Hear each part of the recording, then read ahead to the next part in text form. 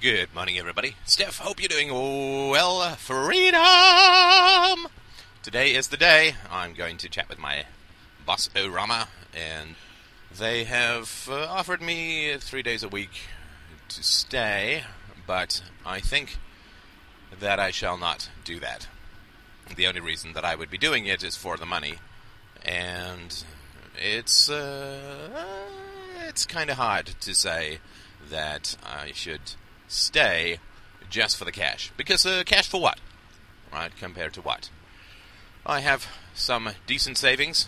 I have income from Free Domain Radio due to the extraordinary kindness and occasionally nagged for benevolence of my wonderful, wonderful listeners.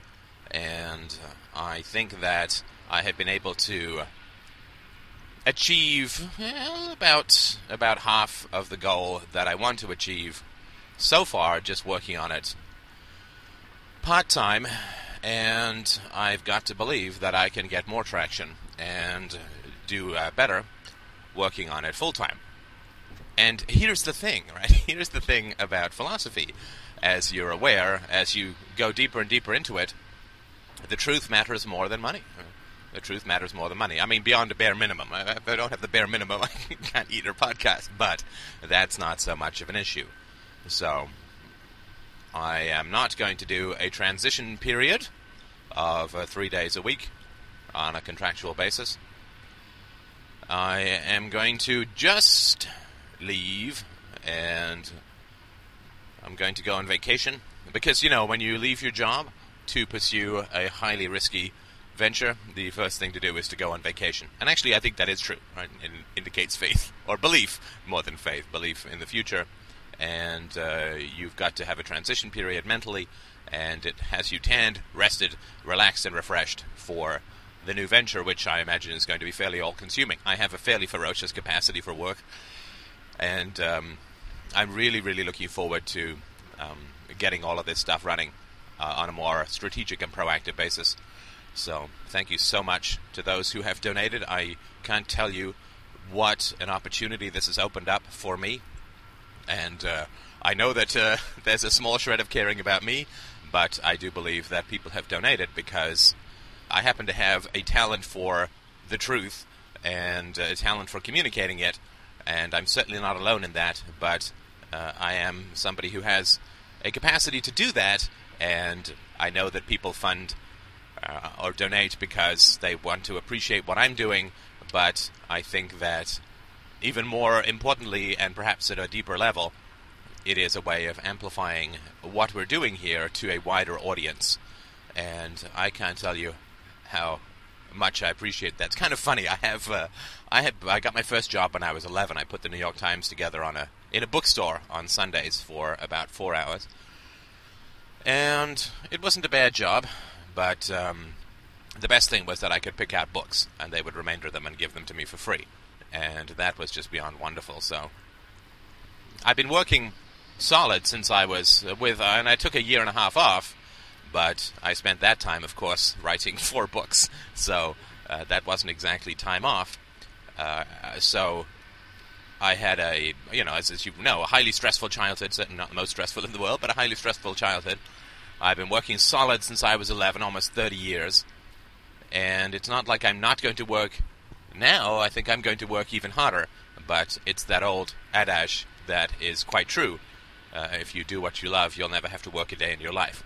And I know that it's reciprocal, so I don't mean to indicate any kind of sacrifice on your part, those who've donated, but I think what you've made possible is quite extraordinary. And I thank you for seeing it. That's really what I thank you for the most. I thank you for seeing what we're doing here. But I just wanted to point out that those who have donated, I think, have received far more back in tangible rewards than those who have not, I think. I mean, maybe if you haven't, but for me, it's sort of like I spent $20,000 on therapy, and I have received far more back in monetary terms than that. And, of course, the most important thing that I have received from therapy is a wonderful, beautiful, magical marriage. And a woman who's supporting me in this, not more than supporting me, is encouraging me in this. Christina was the one who actually said, not exactly, I'm paraphrasing a little, she's much more refined than this, but she basically said, screw part-time, go for it. So, it was a little push from a willing jumper, so I think that's going to be great. The other thing that's helping, of course, with this too is that the Freedomain Radio conversation that you and I and others are having has been occurring for Christina and I for 5 years. And the principles that we have worked out in our relationship, the principles that I talk about in this show, those principles she brings to bear on her patients. And my God, is her practice doing well. Christina and I spend a good deal of time talking about her patients, and I try to provide what value I can. I mean, she's an exquisitely excellent therapist, but she lacked philosophical training, and of course, how could she have it? So she's able to do much more in terms of appealing to principles and abstracting from the family and say, if this was just some guy who in your apartment building who treated you this way, what would your reaction be?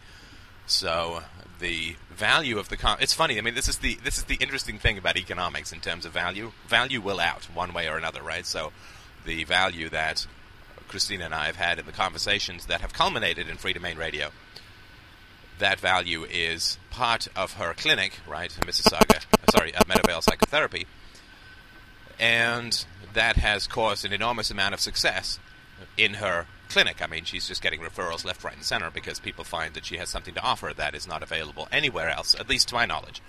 I don't want to say that she's the only good therapist on the planet. Of course, that's not the case, but I think she's just the best.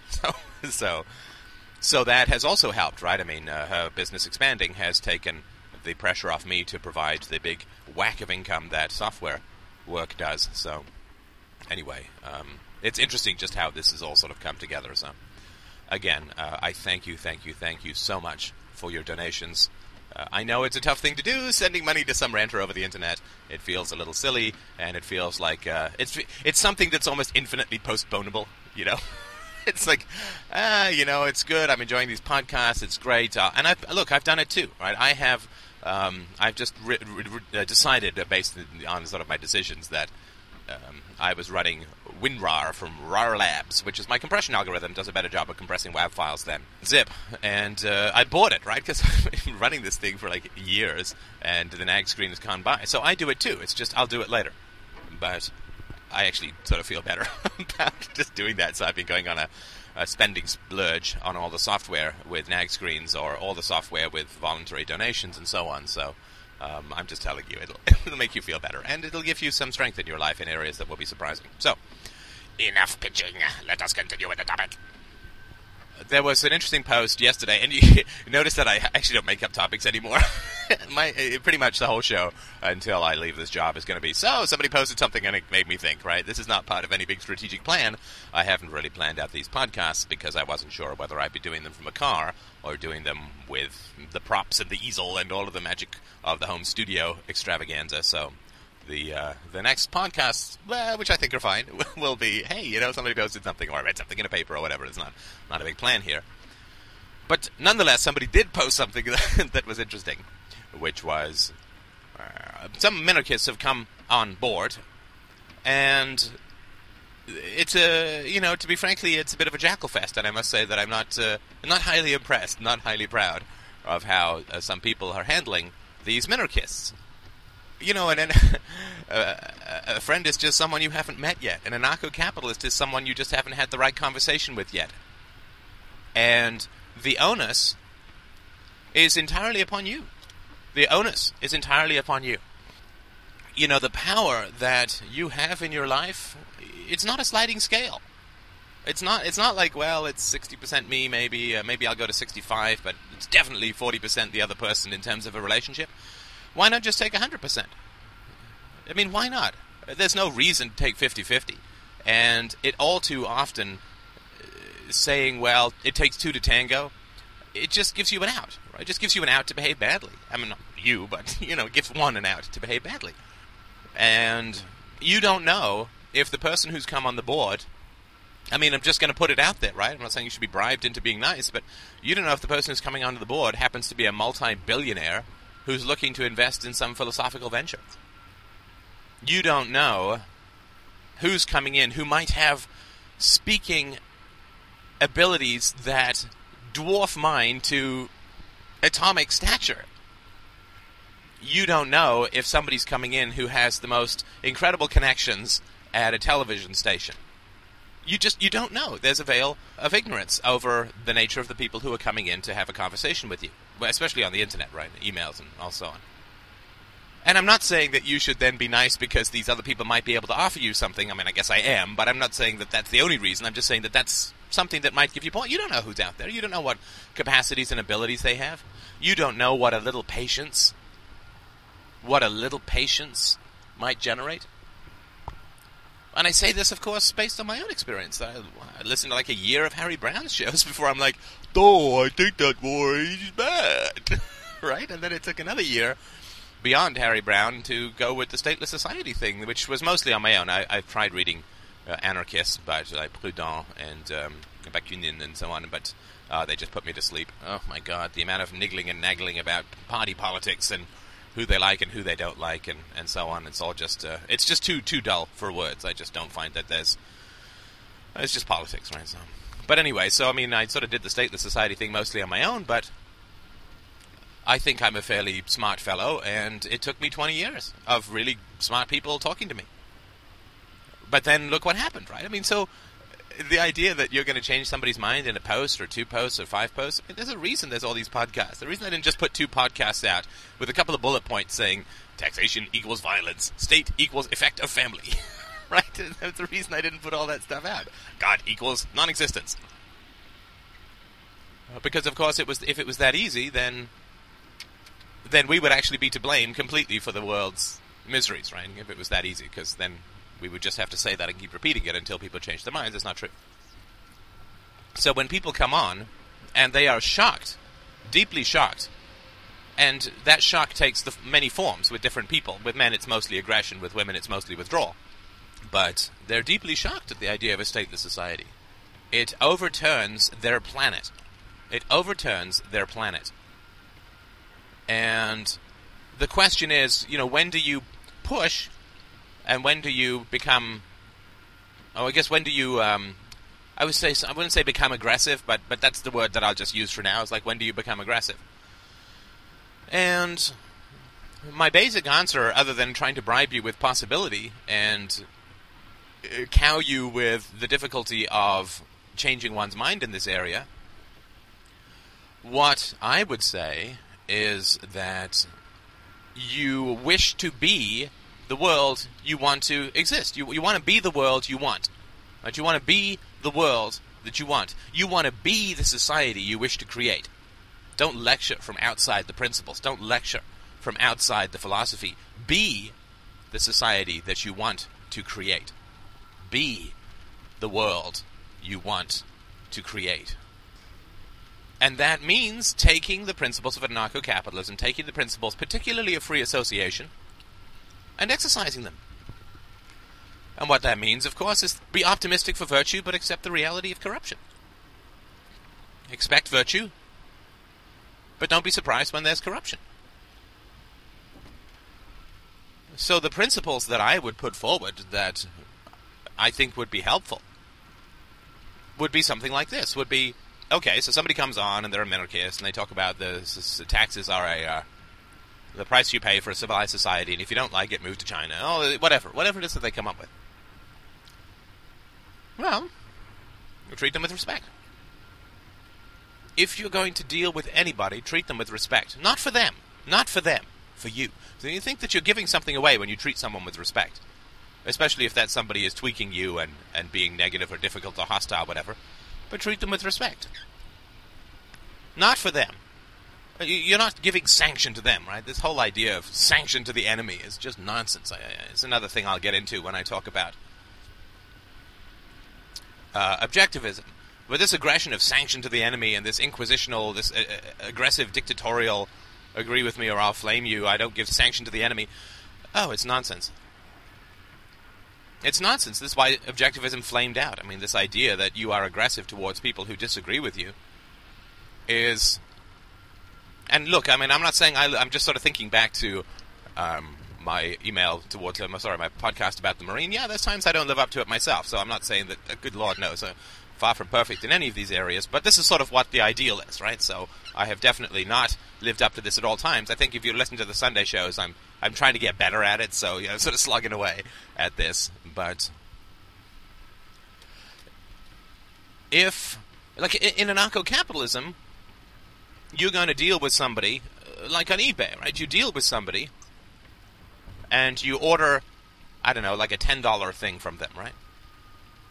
And what happens is they don't send you the $10 thing, or they send you an $8 thing, or something, right? Something that's just not pleasing to you, or is not part of what is the considered intent. Well, what happens? Do you then start filling that person's inbox with angry letters about what a jerk they are? Well, no, of course not, because that's going under the wheels of corruption. That's just being enslaved, ensnared, and enmeshed in corruption. You just don't deal with that person anymore. Somebody keeps sending you abusive emails, you don't talk back and get into an email war with them, you just block their damn email. That's freedom of association. It's not allowing your emotional life to be run by corrupt and difficult and dangerous and hostile and unpleasant people. I try to treat people, even the people who I end up banning from the board, I try to treat them with respect. I'm curious. I try to understand where they're coming from.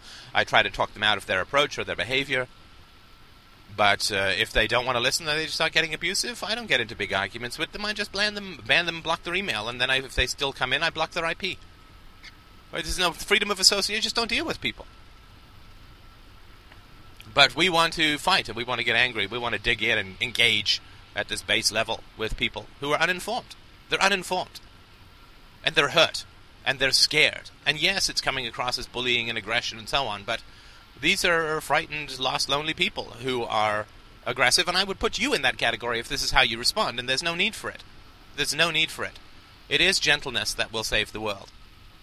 Ferocity in principles, gentleness in communication. That's sort of my approach. Ferocity in principles. I don't give an inch on the principles. Ferocity in principles, but gentleness in communication. And where gentleness then becomes impossible, a withdrawal from the communication. But escalation gets you nowhere. Escalation gets you nowhere. If we treat people like anarcho-capitalism already exists, then we are doing far more to create a free society than 7 pages a day of essays. If we treat people as if anarcho-capitalism already exists, and that we're in the majority, and that we're right, and blah, blah, blah, blah, blah, if we treat people, right? If somebody comes up to you and says the world is, somebody from the Flat Earth Society comes up and says the world is flat, or let's go even further, the world is banana-shaped. Do you get angry? Of course not. Of course not. You don't get angry because you know that you're right. Banana-shaped. What are you, some kind of idiot? No, you're like, wow, this person has really had some bad parenting. This person has really had some bad cognitive training. This person is really lost. I have some sympathy.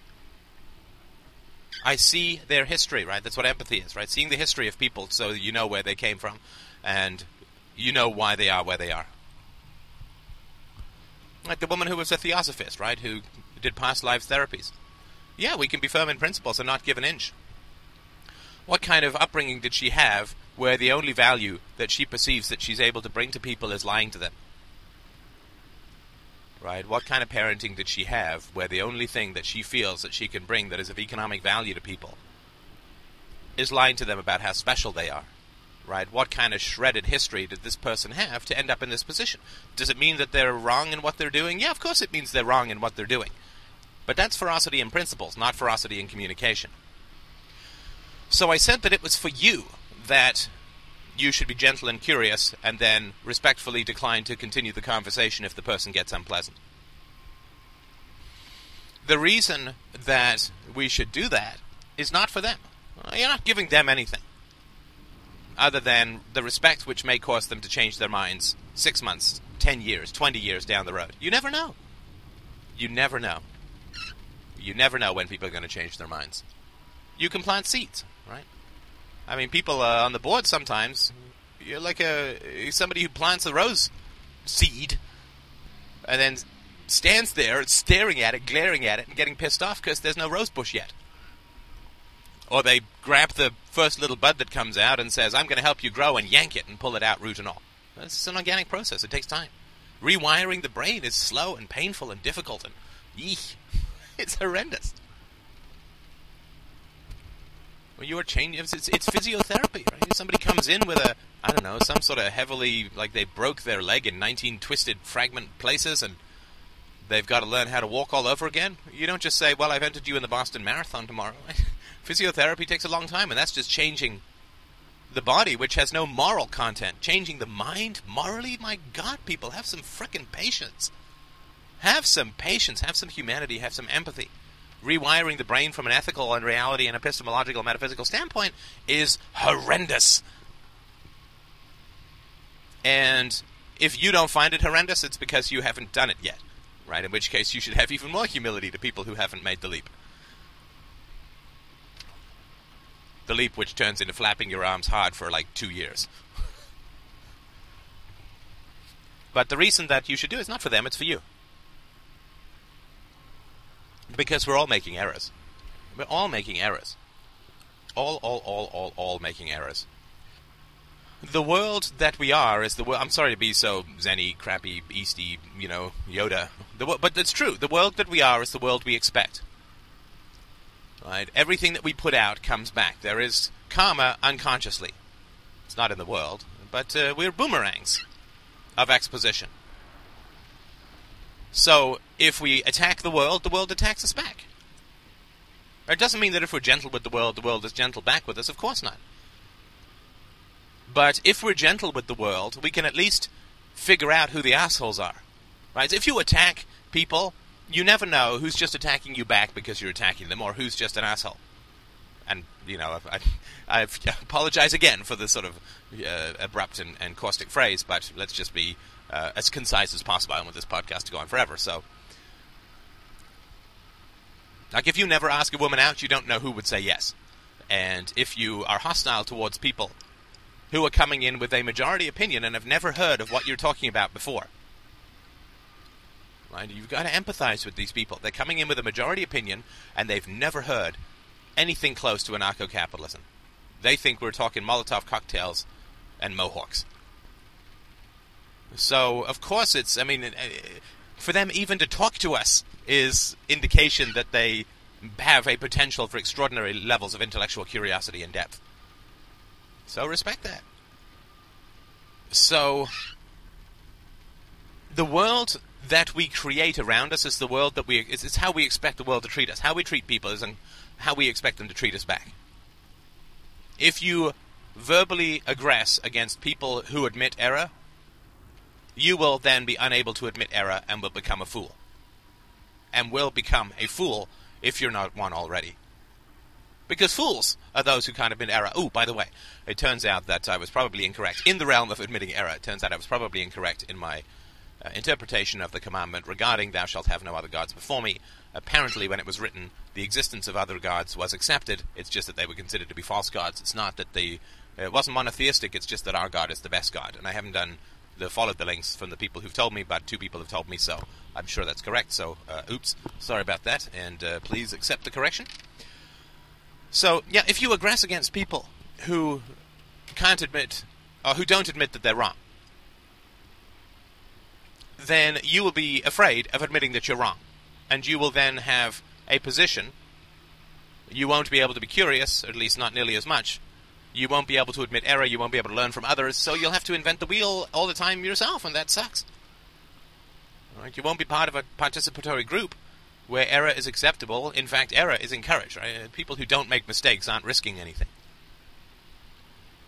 People who don't fall out of trees aren't going out on a limb. So you want to be gentle and kind as much as you can be to people so that you are not afraid of the world.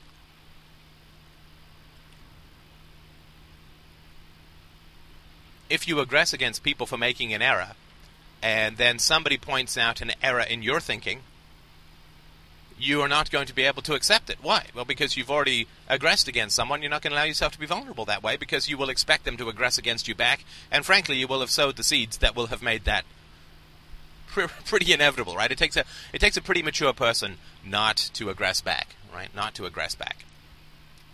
Escalation is the infantilization of the species, right? It's just what we're all taught.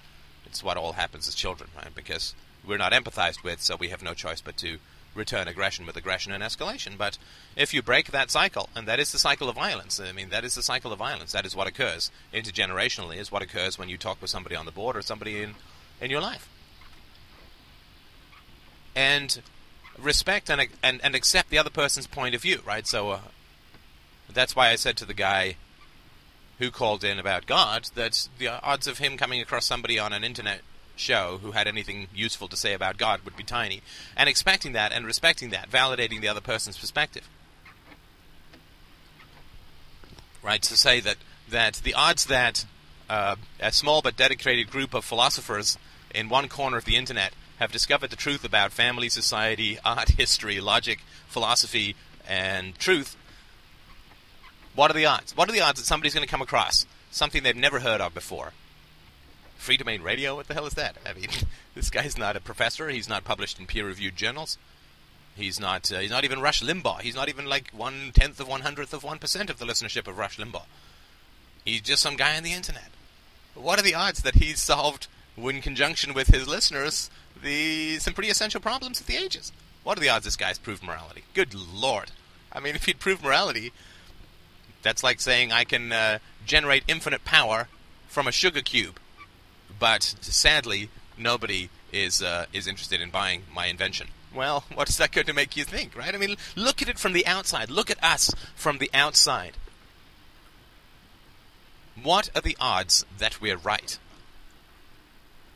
It's not like the internet is a stranger to lunatics, right? Or people who are just weird or mistaken or whatever. Fixed positions based on family history, fundamentally. What are the odds? What are the odds that somebody's going to trip over our little community and immediately accept that these blinding, wild, deep, oscillating truths have been generated with no media attention, with no academic interest, without even the sales of Atlas Shrugged or anything like that? I mean, how many copies of Revolutions are sold to Atlas Shrugged, right? I mean, it wouldn't even show up as a comma on one page. So what are the odds? What are the odds coming in from the outside that you're going to come across anything coherent? Just look at us from the outside. That's sort of all I'm saying. Look at us from the outside. What are the odds? I'm not showing up on Jon Stewart. And it's not even like there are 10,000 members of the boards. What are we, 560? We few, we happy few. It's not like there are 1 million downloads a month. We got to 168,000 downloads or video views last month. I think that's great. I think that's great. You know, that's up like 15% from last month. I mean, if we can keep this kind of growth up, fantastic. But we're no phenomenon yet. You know, people haven't heard of us yet. I mean, other than within particularly circumscribed circles. Well, we're no phenomenon yet. We're no next thing. We're no big thing. We're just, you know, a corner of the internet which nobody's ever heard of, where we say we've got the truth. You know, like every other crazy person out there on the internet. So that's just, you know, we're all about reality and empathy, and that doesn't mean sympathy, but we're all about reality, but that's the reality of where we are. And so if we claim that we have the truth, and we claim that we, you know, are engaged in a discussion about virtue and so on, and then we come across as aggressive and intolerant, well, I mean, you just do a lot of harm. You're just doing a lot of harm. You're doing a lot of harm. I mean, that's sort of the thing that, and that's the last sort of reason why I would say you do it. Not just because the world we create is the world we expect, but because you don't get to screw with virtue. You don't get to screw with the truth and walk away unscathed, right? So I'm trying to give you some padding. I'm trying to give you some protection here, some self-protection. If you claim to know something about virtue and truth, and you are intolerant or hostile, then you are going to suffer. nothing to do with me. This is just reality, right? This is just telling you, right? You smoke 50 cigarettes a day, you're going to suffer. And if you claim virtue but don't act virtue, you will suffer all of the agony of the hypocrite and all of the agony of somebody who is using the greatest power in the world, the power of virtue and argument, the greatest power in the world for his own selfish self-aggrandizement, right? I mean, it's not about you, it's about the truth. It's not about you beating somebody or being right or dominating somebody. It's about communicating the truth, and whatever you've got to do to communicate the truth, just shut up and do it. Don't worry about your ego. Don't worry about being right. Don't worry about being angry. Don't worry about it. It's not about you. It's about the truth, for God's sakes. I'm only emphatic because I don't want you to be unhappy. And you will be. If you use the truth to be right, to dominate, to humiliate, to beat, to win, to crush, if you use the truth for that, you will suffer. It's not a curse, it's just a reality.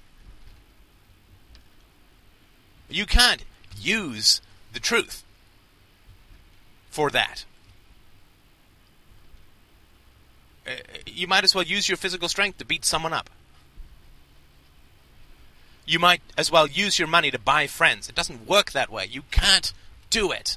It won't work. It actually totally, completely backfires, right? So if you have low self-esteem, you come into a lot of money, you buy your friends. Do you think that's going to help your self-esteem? Of course not. It's going to make it worse. It's going to make it worse. If you're an anarcho-capitalist because you believe that human beings are capable of acting in a civilized and positive and productive manner without having guns pointed at them, and then you go and dump on people and act in an aggressive and jerky way, you don't get the philosophy. You're just not living the philosophy. It's just an attitude for you. You're just using it for something. To be different, to be cool, to be smarter, to because of your parents or something like that. You're using the truth, but for God's sake, don't try and use the truth. Live the truth, sure.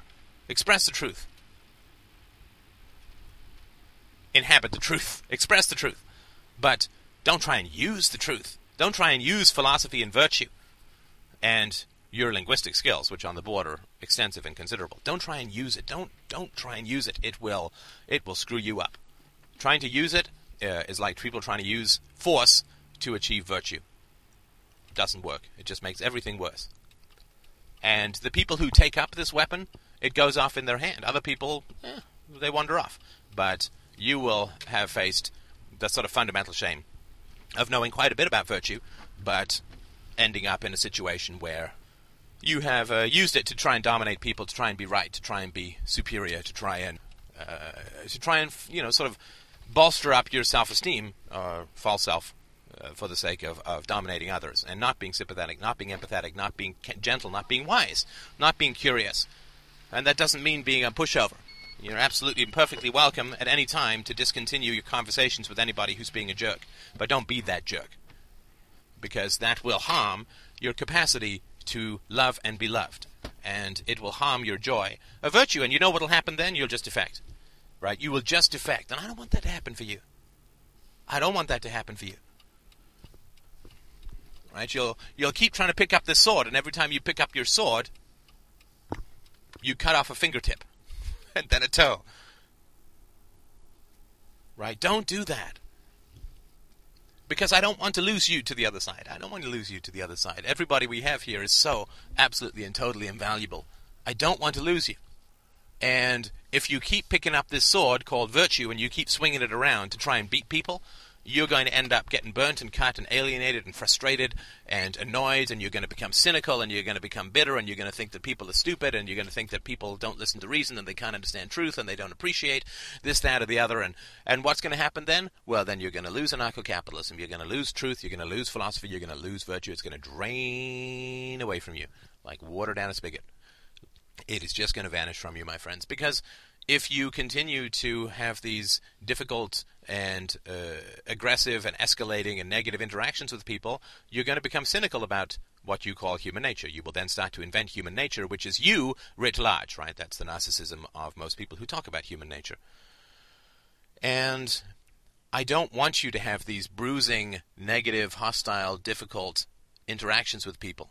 I want you to retain your optimism and your positivity and your pleasure in philosophy. Philosophy is not something that should get you into endless, difficult, annoying, frustrating fights with people.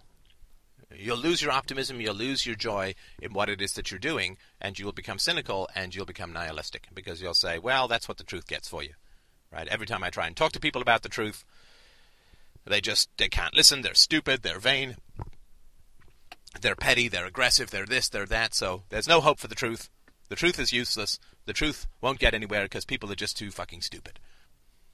So to hell with it all, blah, blah, blah, blah, right? And then you live a life of emptiness and misery. And deep down, of course, you know the truth, which is that the truth didn't fail you, you failed the truth. And there's no need for it. Just do what you can, and it's never easy, but do what you can to try to respond with positivity, with curiosity, with pleasantness to people. And you'll know emotionally, trust yourself, you'll know emotionally when the time is to withdraw from the conversation, because you just won't want to talk to the person anymore. But you've done the right thing, you've done the honorable thing, you've done the decent thing. And then you leave the conversation without frustration about human nature, you leave the conversation without feeling like your values have been undermined in some fundamental way, you don't leave the conversation with despair about the future. You just say, hey, I gave it my best shot with this person, and they turned out to be kind of nuts. So, what are you going to do? And that's been the way that I've terminated relationships in my life. And I've got to tell you, I'm not trying to preach you anything that I haven't done. It works. It works. Try and treat people as positively as possible. Maintain that positivity. And when you're done, you're done. And you know it, and you end the conversation. It doesn't affect your cynicism. It doesn't make you cynical. It doesn't affect your joy. In philosophy or truth, you just say, well, this person's not ready yet. They may never be ready. They've turned against the truth, but they're not going to turn me against the truth.